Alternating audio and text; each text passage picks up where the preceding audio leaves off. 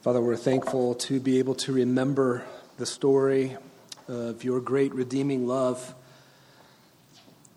especially to think on his taking on flesh and coming to dwell among us. Lord, we're so thankful for him and what he achieved for us. Thank you for his birth.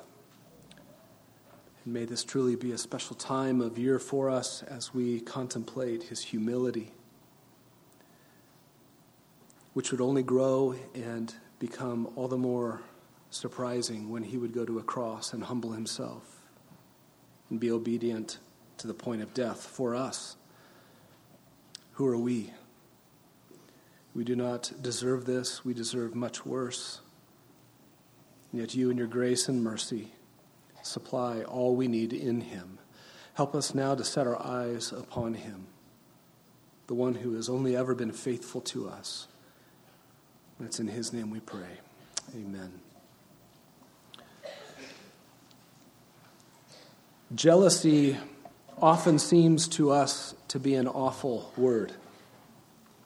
In this world, it's a character trait that is not admired by anyone.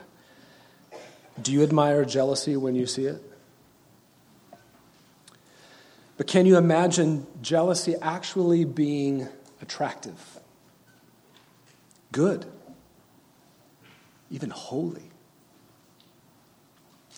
Did you know that one of God's names in Scripture is jealous? We're going to need our Bibles to explore this, so take your Bibles and let's open them to Exodus 34. This is the part in our service when we celebrate the Lord's Supper. It's called communion. We're going to commune or draw near to Jesus. Jesus, on the night that he was betrayed, he broke bread and he gave it to his followers who trusted in him, his disciples. And then he gave them wine to drink.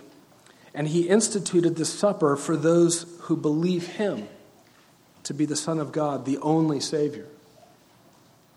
The bread is a symbol, it's a reminder of his body given in death at the cross. And the wine is a symbol, it's a reminder of his blood shed at the cross. Jesus calls his disciples to worshipfully remember his death at the cross for forgiveness of sin when they eat this supper together.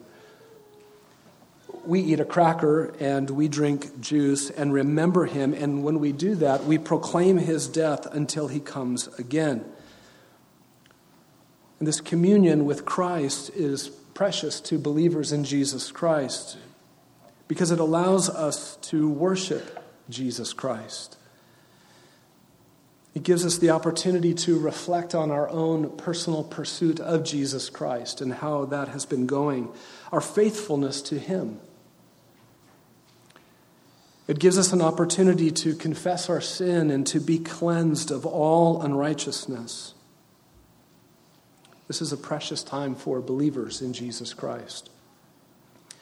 If this morning, though, by your own admission, Jesus Christ is not your Lord, you are not relying on him or his death to secure forgiveness of sin, then it's more appropriate for you to listen carefully this morning than to participate in the Lord's table. But listen carefully to God's word today. Think on your need for a Savior. What are you going to do about your sin? Simply this morning during this time, let the bread and the cup pass you by and evaluate your life before God instead. And consider your need for the Savior, Jesus Christ, to rescue you from the wrath of God. Now let's allow Exodus 34 to prepare our hearts for this worshipful remembrance of Jesus. Moses is with Israel in the wilderness. He's at Mount Sinai with them. Yahweh has delivered Israel from Egypt. They have promised to be faithful to Yahweh. And unfortunately, just 2 chapters back, they have tragically defected from him with the golden calf. And now they are at a crucial moment with Yahweh. And Moses pleaded with Yahweh to take Israel as his own possession. Look at verse 9 with me. Moses said, "If now I have found favor in your sight, O Lord, I pray, let the Lord go along in our midst, even though the people are so obstinate, and pardon our iniquity and our sin, and take us as your own possession." And Yahweh's response to that request was a covenant relationship with Israel. Look at verse 10. Then God said, "Behold, I am going to make a covenant." See, this old covenant formed an exclusive relationship between Israel and Yahweh. He bound himself to them in loving kindness and in faithfulness, with covenant love, covenant-keeping love. He would not be unfaithful to them ever. He would possess them alone in a unique way, unlike the other nations of the earth.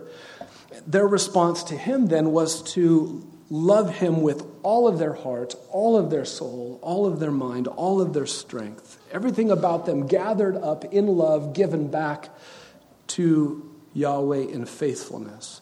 They were not to sinfully cast their affections off towards another.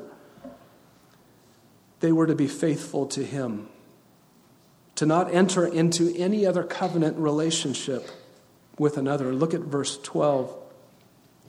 "Watch yourself, that you make no covenant with the inhabitants of the land into which you are going, or it will become a snare in your midst." Drop down to verse 15. "Otherwise you might make a covenant with the inhabitants of the land, and they would play the harlot with their gods and sacrifice to their gods, and someone might invite you to eat of his sacrifice. And you might take some of his daughters for your sons, and his daughters might play the harlot with their gods, and cause your sons also to play the harlot with their gods."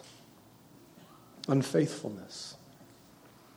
And it's in the middle of that exclusive covenant commitment of love and faithfulness that Yahweh reveals one of his glorious names. Look at verse 14. "For you shall not worship any other God, for Yahweh, whose name is jealous, is a jealous God." First of all, if the holy and righteous God says his name is jealous, and that he is a jealous God, then we must never think of his jealousy for Israel like the gutter jealousy that the world shows. This is a holy jealousy, a pure jealousy, an untarnished by sin jealousy. Because Yahweh is holy and pure and untarnished by sin, he would never name himself with that which is sin. But it is also in the context of this exclusive covenant commitment that's marked by enduring loving kindness and faithfulness that jealousy is then sanctified. It's set on holy ground, and it is good in a relationship. Something very unlike the world's jealousy. You can understand this. Think on a marriage relationship, the marriage covenant that a man makes exclusively with his wife. He commits to being faithful and exclusive in his love for her. He covenants to not cast his love or his affections on any other person, to live only for her and for her good, and she reciprocates that. So then what do you call the longing that rises up in that man's heart when another man woos his wife or entices his wife away? What do you call the aching in his heart when she casts her love or affection on another man? It's jealousy. Think about it this way. What would you say about a man who was indifferent to his wife's drifting or wandering heart? Would you say that man truly loved his wife if he was not jealous? You wouldn't. You see, in an exclusive covenant commitment that's marked by covenant love and faithfulness, jealousy is set apart. It is sanctified. It is holy. It is good. It is right. That is when jealousy is actually the fruit of love, and it's the fruit of faithfulness, covenant love and faithfulness.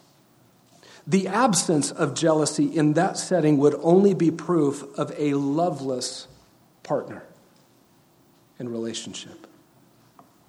So, of course, Yahweh's name is jealous. And of course, he is a jealous God concerning Israel, his wife, in the Old Testament.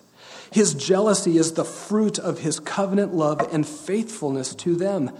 If Yahweh did not care about Israel's worship of the golden calf, if he did not care or if he was indifferent to their wandering love towards the idols of the pagan nations in the promised land, could anyone conclude that Yahweh actually loved Israel?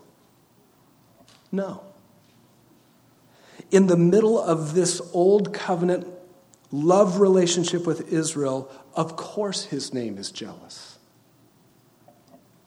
And that God, Yahweh, whose name is jealous, took on human flesh in the New Testament. And in a newer covenant, Jesus, with great love at the cross and untarnished faithfulness to his bride, he exclusively committed himself to us. In limitless love in the new covenant, Jesus shed his blood. He gave his body over to death to atone for our sins and to make us his unique possession, his bride. All of his affections are gathered up and poured out on us. He will never be unfaithful to you, believer. And this is what we remember, believer, right? This is what we remember in the Lord's Supper. What love he has for us, that he showed for us in his death. He loved us faithfully to the uttermost, to the end at the cross, in order to make us his. Believer, let's also consider, though, that he is no less jealous of us when we wander from his commands than Yahweh was in the old covenant with Israel. Yahweh has not graduated from jealousy. When we deny Jesus after proclaiming our loyalty to him, does anything rise up in his heart? Is he not grieved? Is he not jealous? Did he not jealously pursue Peter on the beach that day after he was raised from the dead? And did he not question Peter's love for him? Not once, not twice, but 3 times. Jesus Christ longs for our faithfulness to him. Have you been?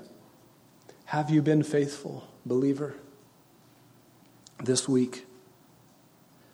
Confess where you know that you have cast your affections towards sin, and return to him in repentance as you consider again this morning his covenant love for you. Will he not take you back? Of course he will. How many times has he already in love restored you to himself, just like he did Peter? If we are faithless, he remains faithful, for he cannot deny himself. Believer, when you have meditated on the holy and jealous love for Jesus, when you've meditated on his death in your place at the cross, take the bread and the cup on your own, and Smed will come and close our worship of Jesus in prayer. Men, please come serve us.